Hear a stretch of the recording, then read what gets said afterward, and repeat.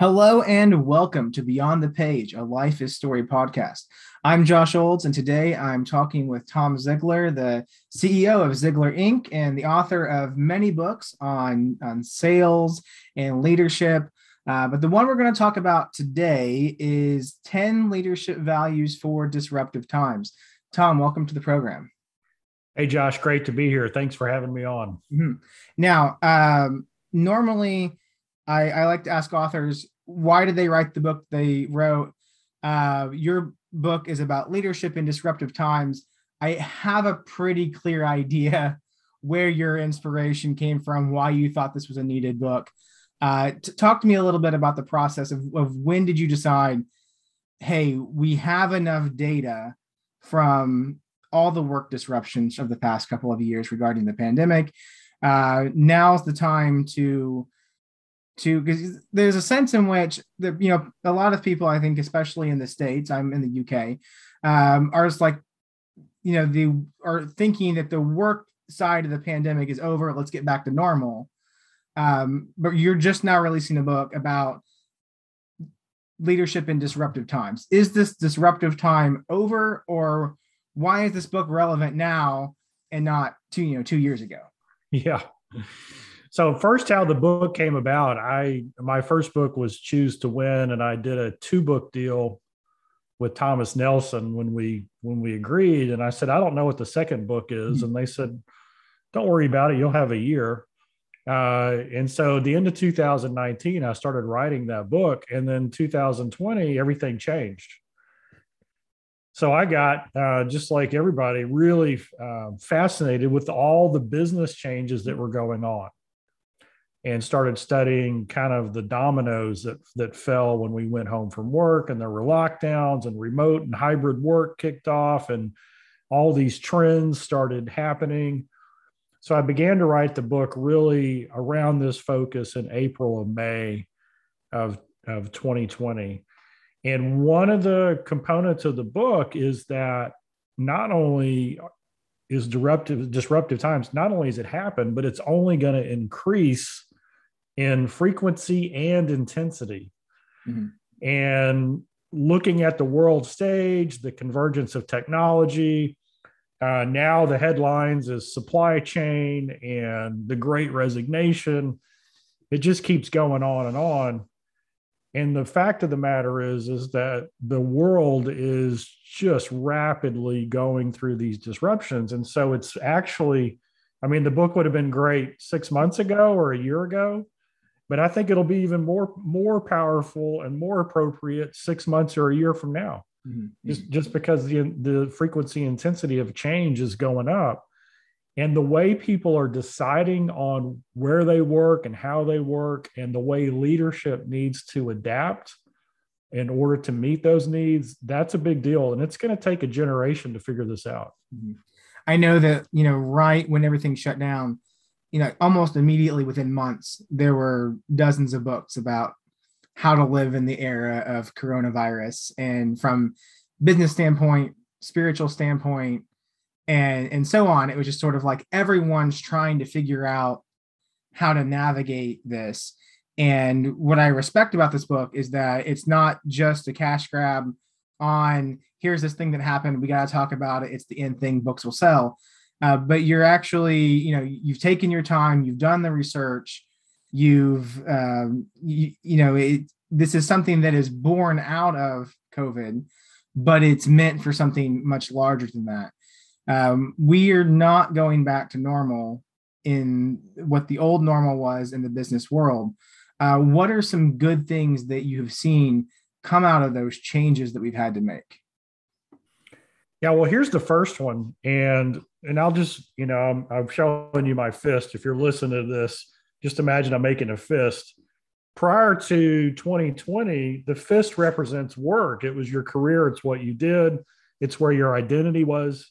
And then everything kind of revolved around that, your physical health, your mental health, your relationships, your family, all of even faith. A lot of times kind of work took center. That was the priority, and everything else revolved around it. Well, the pandemic happens and we lose loved ones, friends get sick, our job becomes uncertain. We might have changed careers. We had to go through a lot of situations and trials. And then people started saying, you know what? Life is shorter than I thought. The younger, middle age, death became very real. And all of a sudden, people said, I want my time here to count. I want to make a difference. I want to be a part of an organization, a business, a career that makes a difference. I want to see the vision and mission of the company that I'm with. I want to align with that. And I want to make sure that the virtues is really the way we treat each other, line up with what I believe. And so now what you see is when you put the fist up, the fist is the core values. So now it's the mental and physical health, it's the faith, it's family, it's all these different things. And that's the priority. And work is starting to revolve around that. So that's a big sea change. So now people in this great resignation, which I call the great reimagination, the great resignation is people are kind of like, well, gosh, I can make more money and have more flexibility, more autonomy doing something else. I can work from home. I think in the US, like close to 3 million women they went home from the pandemic, and a huge percentage of them aren't going back to the job they had. They've created their own job. They're doing different things. People with disabilities, people who felt kind of on the outside, they're thriving in this environment. But I think it's because core values are at the center. And at Ziglar, we've been teaching this for 5 decades, that you've got to have balanced success. And so in balanced success, there's 7 areas. There's the mental, the spiritual, the physical, the family, the financial, the personal, and the career. The second word I mentioned was spiritual. So this is what's more good news to me. The number one issue in large companies is the health and well-being of their employees. They are starting to recognize that people have all these different dimensions, and spiritual is one of them. So I see the spiritual conversation and faith, instead of being kind of a taboo, we don't talk about it here. It's now come to the understanding that that's an important foundation and cornerstone in people's lives. And in order for them to be productive and perform at the highest level, they've got to be solid in that in order to do well in the job, because business is finally figuring out that quality of life equals quality of work. Mm-hmm. I think that's at the heart of your message here, because your book is written to people who are in leadership positions that are like, what values do, and it's not a thing that I appreciated about the book. It wasn't like, here are the things you can tell the people that you work for, your employees, what they should do to work better. This is what you can do as a leader, what virtues you can have that you can model to change your business structure or change the outlook among your employees. So you're writing about these virtues, and it really is about seeing the individual as more than just what they produce. They are more than just their job. 100%. What so you're starting to write the book. What did these values, like, obviously when I'm thinking of it, my background is as a pastor, so I'm looking at it and I'm like, this is very much from the fruits of the Spirit. You're very much it's not just like, this is the fruits of the Spirit, we're putting it in a business context, but it's very much some of the same things, some of the same themes are being played.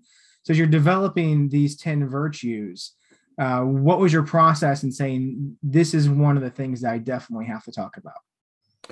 Yeah. So actually, if it sounds like wisdom, it's because it's right out of 1 Corinthians 13. I mean, it's the love chapter. And the book is broken into 3 components. The first component is mindset of a coach leader. The second is a coach leader walks out the 10 virtues, which I got from 1 Corinthians 13. And then the third component is the intentional coaching conversation that coach leaders have to grow and develop their people. And so in the 10 virtues, you hear it all the time, and it doesn't matter whether it's Harvard MBA or, the leadership book section at Barnes and Noble. One of the themes is, hey, you've got to have empathy. Hey, you've got to love your people. The problem is nobody tells you how. Right. And so when you walk out the 10 virtues, when you walk out kindness, when you walk out humility, when you walk out self-control, when you walk out respect, and these different virtues that come right out of 1 Corinthians 13, instead of people wondering, does he notice me? Does she understand I'm a human being first? Do they know that I've got a family and issues? Instead of them wondering that, they actually see your behavior and how you demonstrate the 10 virtues, and they don't have to wonder whether you know who they are, like them, love them, care for them, because they can see it demonstrated. A Gallup poll study says that, if you don't like your leader, you're going to leave for another position for the same or even less money. Mm-hmm. But if you have a good relationship with your leader and they're helping you grow and develop, and that they care about you more than as a unit of performance or production, then it takes at least a 20% pay increase to go somewhere else. Mm-hmm. And so it's not only the way we're designed for relationship. I believe we were created for relationship.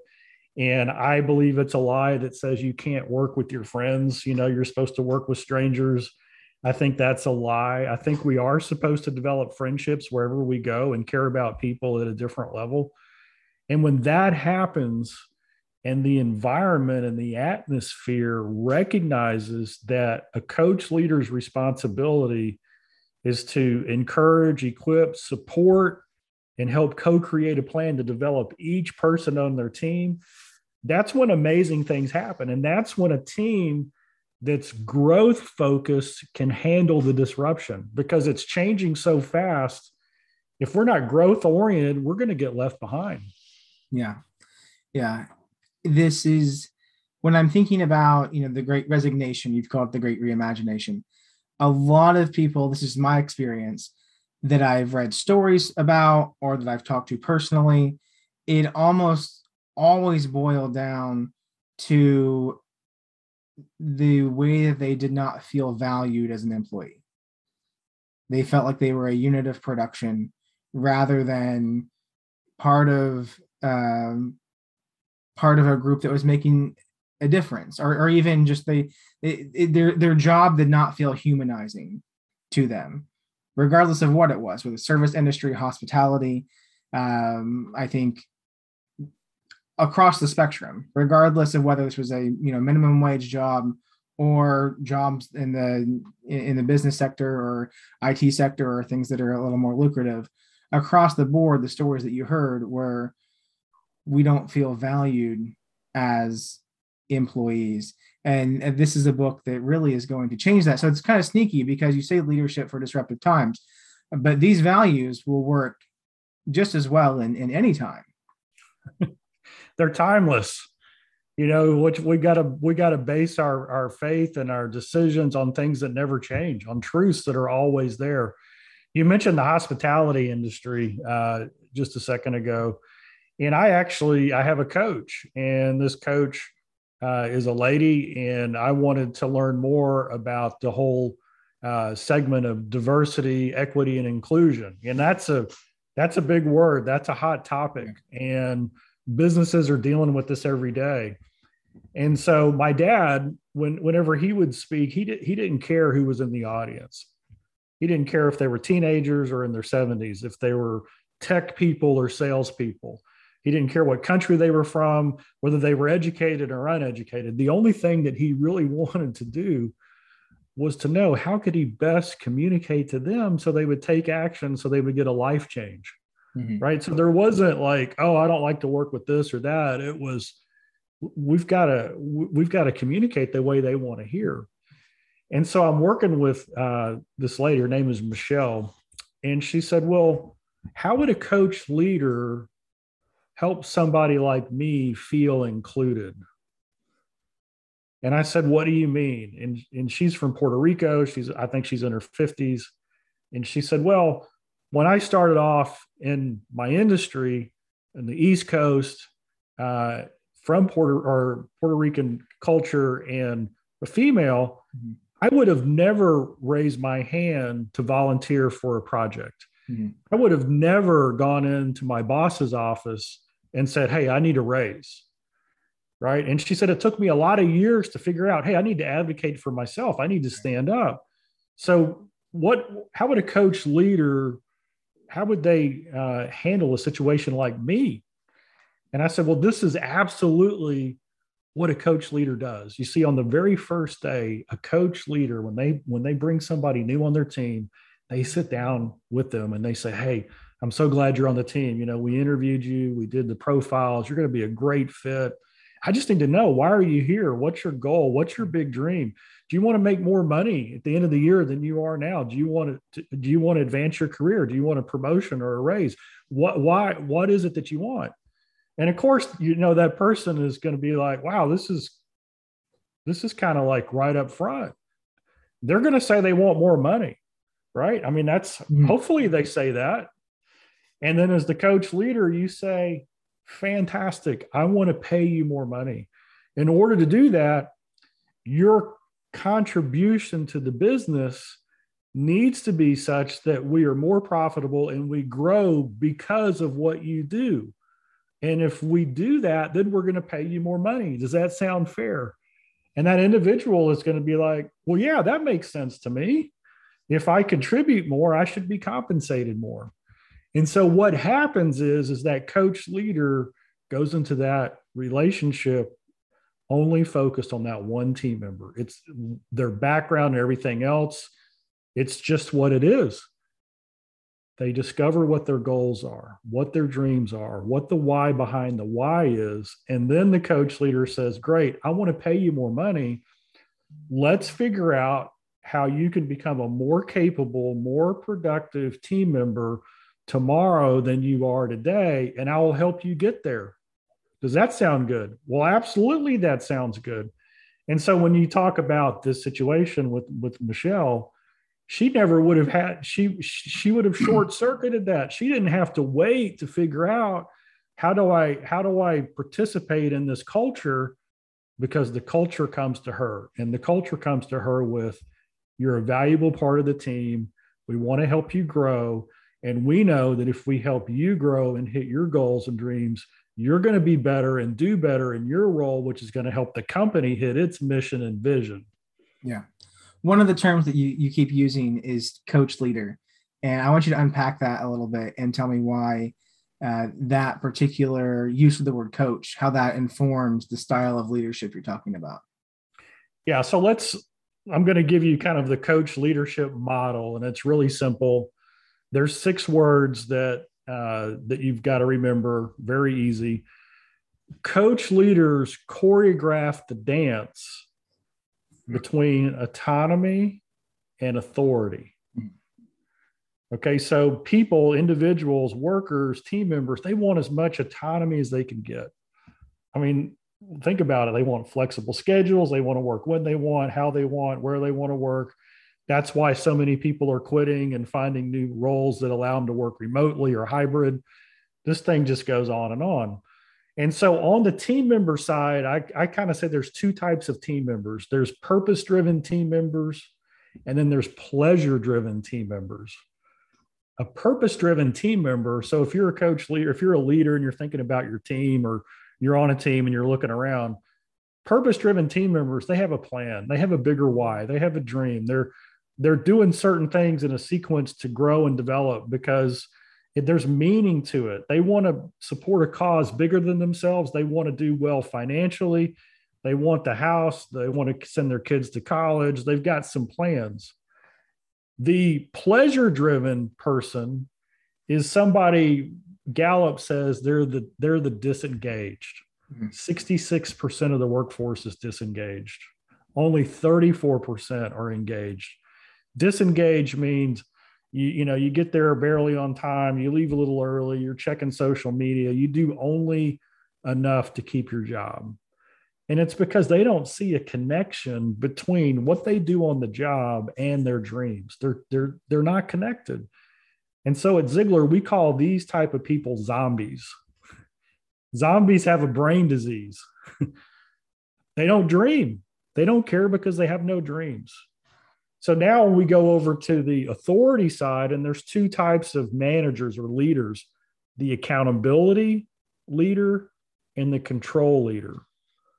The control leader is the top-down hierarchical, do it because I said so, command and control, all about results, all about delegation. My name for them is the T-Rex. Mm-hmm. Sharp teeth, short arms. The short arms signify or that they like to keep everything close. This is the history of leadership. It's been going on for generations. This was their traditional style of leadership. It doesn't work well on a camera. Right. You can't. Nobody likes to be told what to do. We like to be asked. The accountability leader is what I call the coach leader. And here's the question here's the long answer to the question you asked. So how does a coach leader develop their people? You see, a coach leader is focused on the goals and growth and mission of the business and the goals and growth and dreams of their people. And they know that if they can help their people achieve their goals and dreams, it's automatically going to happen. The business does well, that it achieves its mission and growth. And so how do they do that? Doc Rivers is an example that I use in the book, and he's a legendary basketball coach, and he's known for leading people who make more money than he does. That's a hard thing to do. And they asked him, how come you're such a good coach? And he says, well, I just meet with my team one-on-one. What do you say to them? They asked. He said, well, I ask them, what are your goals for the season? And in the NBA, when a player gets a contract with a team, the agent negotiates it. And there's a base salary, and then there's all these incentives and bonuses. You know, you play a certain amount of minutes, you score a certain number of points, you get a certain number of rebounds, and they get bonuses every time they hit one of those. And so Doc Rivers says, I just let my players talk, and they tell me what they want to accomplish. And then I say, well, when you accomplish that, why is that important? And then they tell me why it's important beyond just the financial. And then he says, wow, that's a great plan you have. Is it okay if I hold you accountable to your goals? And this is the key. So if you're a leader and you want to be a coach leader, you build a relationship with each person on your team. You find out what their goals and dreams are. You ask them if they want to make more money, and they'll probably say yes. And then you say, hey, I'd like to help you do that. I'd like to pay you more money. And then you ask them the simple question, what can you do to demonstrate the right kind of attitude, the right kind of effort, the right kind of skill that would help you make more money? And you let them talk. You let them say, oh, I need to work on this. I need to work on that. And then you co-create a personal and professional development plan that they own. Okay, this is the key. Coach leaders, just like Doc Rivers, he didn't put the plan in front of them. The player created it and owned it. When you own your own plan, you're more likely to follow through on it. And then the coach leader says, that's a great plan. That's going to work. Is it okay if I hold you accountable to your plan? And that is when the power happens. That's when lives are changed. And so the interesting thing is people want autonomy, but a coach leader's role really is to develop, encourage, equip, and support their people so much for the sole purpose that they can give them as much autonomy as possible. I think it's so important. And you mentioned that you can't be that T-Rex leader on a screen. And I think that's what drove so many companies to say, okay, we need to get back into the office as soon as legally possible, as soon as lockdowns were lifted, let's get back in the office. What can leaders do if they've been in that mindset and even through this disruption hasn't changed that mindset? What might be the key to get them to say, this obviously this leadership style, it makes me feel like I have authority, it makes me feel empowered, but it's really not getting the same results as if I gave my team members more autonomy. Yeah. And so this is a question. So how does quote unquote a T-Rex leader convert into a coach leader, right? And that's probably the number one question I get from people. Hey, I like this idea. I think I'm a coach leader, but I report to a T-Rex leader. Right. What can I do? How do I persuade them? And there's a couple of things you can do. And it's funny, but you can lead up. You can go to your leader, your manager, and you can lead them. And a great question to ask them is this. So tell me, if we have a great year this year, what does that mean for you? And hopefully that leader will say, oh, well, get a bonus, keep my job, get a promotion. Fantastic. And if you did that, what does that mean to you? And so you're actually coach leading them from that position. And hopefully they'll start to see, they'll start answers like, oh, I'll be able to buy that vacation home, or I'll be able to take that trip, or I'll, put my grandkids through school, or whatever it is that they're saying.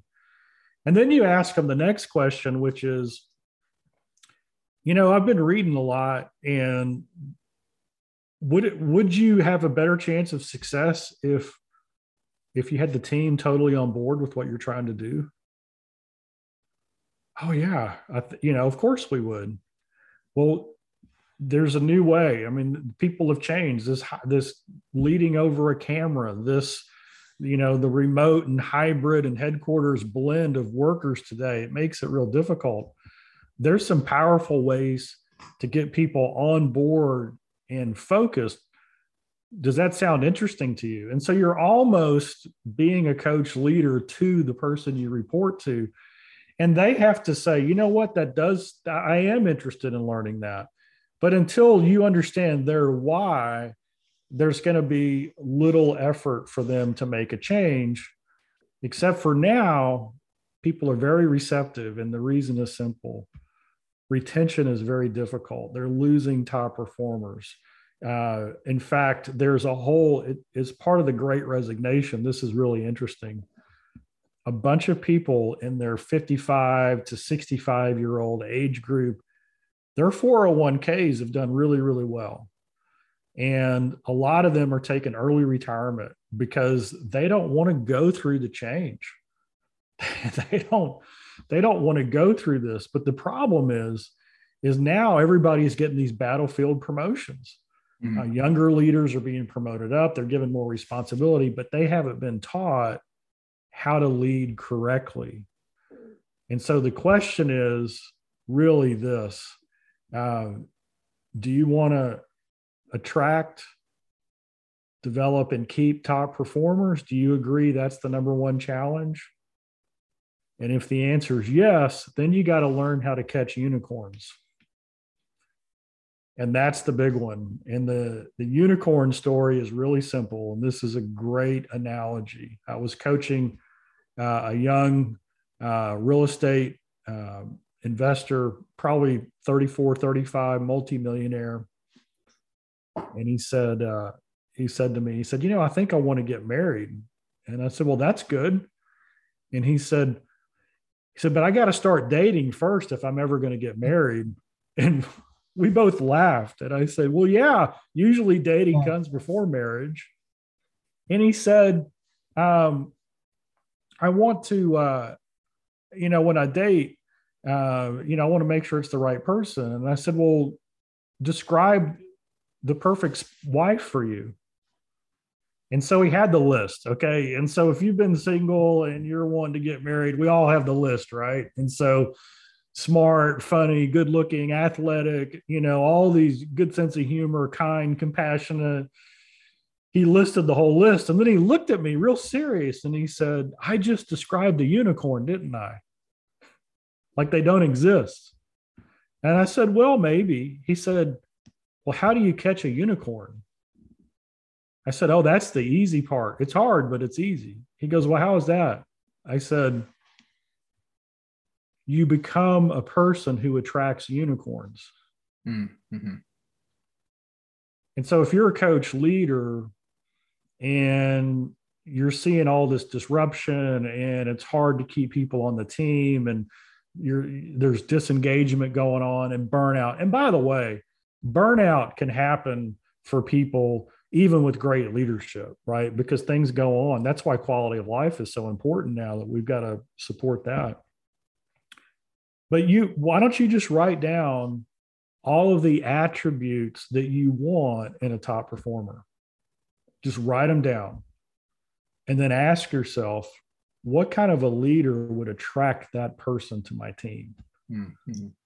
And then go compare that list to the 10 virtues that are in the book and tell me if it's not a pretty close match. Mm-hmm.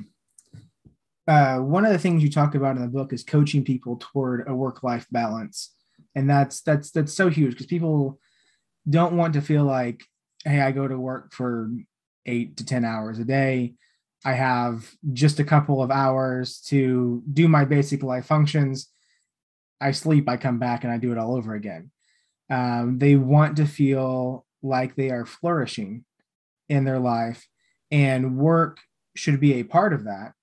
But I think particularly if they're not feeling it at work, if they don't feel like they're flourishing at work, it becomes even more important to feel like I have to be flourishing somewhere else.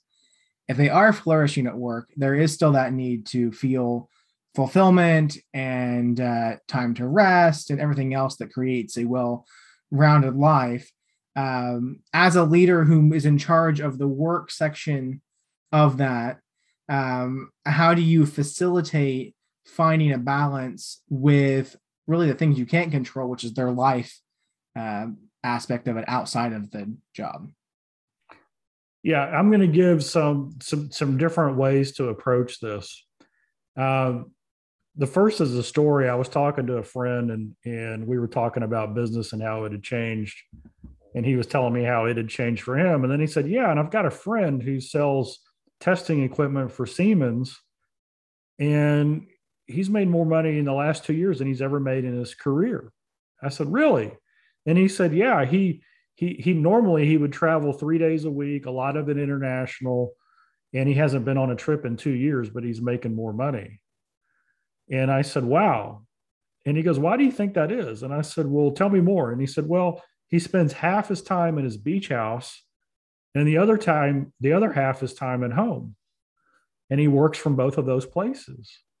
And I said, so what you're telling me is he gets to control what he eats. He can cook his own food. He can work out on a daily basis. He's spending time with his spouse, his kids, and his grandkids. He's got control over his schedule. He can see 3 clients in a day on Zoom when it used to take 3 days to see one client. Mm-hmm. So help me understand, how can his brain not be operating at a higher level with this standard of quality? And he's like, yeah, you're right. And so here's the first thing. When we have a remote team or people who used to work in the office and now they're working a lot hybrid, it's really blurred. Like, when does the day start? I mean, do you answer your first text or email at 5 or 5:30 when you get up in the morning? And then if you've got a team that's on the East Coast and West Coast, as the coach leader, you got to be real careful when you plan your meetings, because if you plan it at 3 o'clock West Coast time in the afternoon, that's right in the middle of dinner on your East Coast team. So you've got to be aware of that. And so you might need to put in some guardrails that say, hey guys, nobody answers email after 6 o'clock at night, your local time. Nobody does this. And there are exceptions. Here's what they are. I think it's France just put in a rule that says that you can't do email after a certain time. I don't see that coming to the United States anytime soon. But I'll tell you what, the Americans might laugh that off, but there's actually a lot of wisdom in that. Mm-hmm. Right? When people know that you guard and protect who they are as an individual, that you see them for who they are, and you make their physical life, their family life, their health, their hobbies, when you give those priorities and how you do business, burnout is a lot less likely issue to deal with. And it's much more difficult for them to be hired away by the competition. And that's really what it's about. It's developing, keeping top performers who scale into and grow into coach leaders. That's what we want. So it's part practical, right? I got to set rules up that allow for quality of life. And then it's also really smart, because if somebody's solid, if they're in good physical health, they got good relationships at home, they're getting plenty of sleep, they're eating the right kind of food, they're just going to be more productive. Quality of life really does equal quality of performance. Mm-hmm. I'll make this the last question for you, and then I'll let you go. There's this idea that if you are a leader, particularly if you're at the top, then you have to be lonely, that there's no one for you to relate to, particularly in your work environment, that you can't have relationships or be friends with those who are under you. What's your perception and perspective on that in the workplace? Wow. That's kind of like a self-imposed prison to me. One of the studies that I read is that people at the highest level of leadership, the reason that they have a moral failing is they don't have one true friend that knows their heart, who's also an accountability partner with them. So what happens with isolation is you also don't get an accountability partner. You also don't get somebody. I've got a good friend, his name is Bob Bodine, and he's written a couple of books as well. And he says a true friend knows the song of your heart and can repeat the words back to you when you forget them. Mm-hmm. And so we've got to be real careful to nourish friendship. And the friendship that I'm talking about, it doesn't have to be in the business per se, but there isn't any reason why you can't have friends in the business that you're in. But think about the qualities that we talk about: humility and kindness. I mean, those are the bedrock of great relationships. And when you exhibit those and display those, humility, just a quick example, there's short-term confidence and there's long-term confidence. Short-term confidence is based on what I do, the results I just got. We had a great day yesterday. I'm very confident. Long-term confidence is when a leader says, I don't know all the answers, but wow, do I have a team who together knows how to ask the right questions and figure out the answers. Mm-hmm. And so that humility of being able to be transparent in front of the team, hey, everything just got disrupted. Our whole business has changed. What are we going to do? Let's figure this out. That type of relationship creates respect, which then grows into friendship at different levels. And so it gets lonely when you think you have to have all the answers, but it becomes a community and a fellowship when you're all in it together. Mm-hmm. You might be the leader. You might have to make the tough calls and do what's best for the organization. But if you become the coach leader and walk out these 10 virtues, friendships are going to be part of the package. Mm-hmm. Well, Tom, I want to thank you for taking your time out of your day to be on the podcast. And again, the book is 10 Leadership Values for Disruptive Times. It is available now, so pick it up wherever you purchase your books from. It's a thoughtful piece. It's practical. It's not just theoretical, but hopefully it'll help you rethink some of the ways in which you lead, particularly in this time, but not just for this time, for this new normal we're trying to create, because the old normal wasn't great for everyone. That's right. Thank you so much, Josh.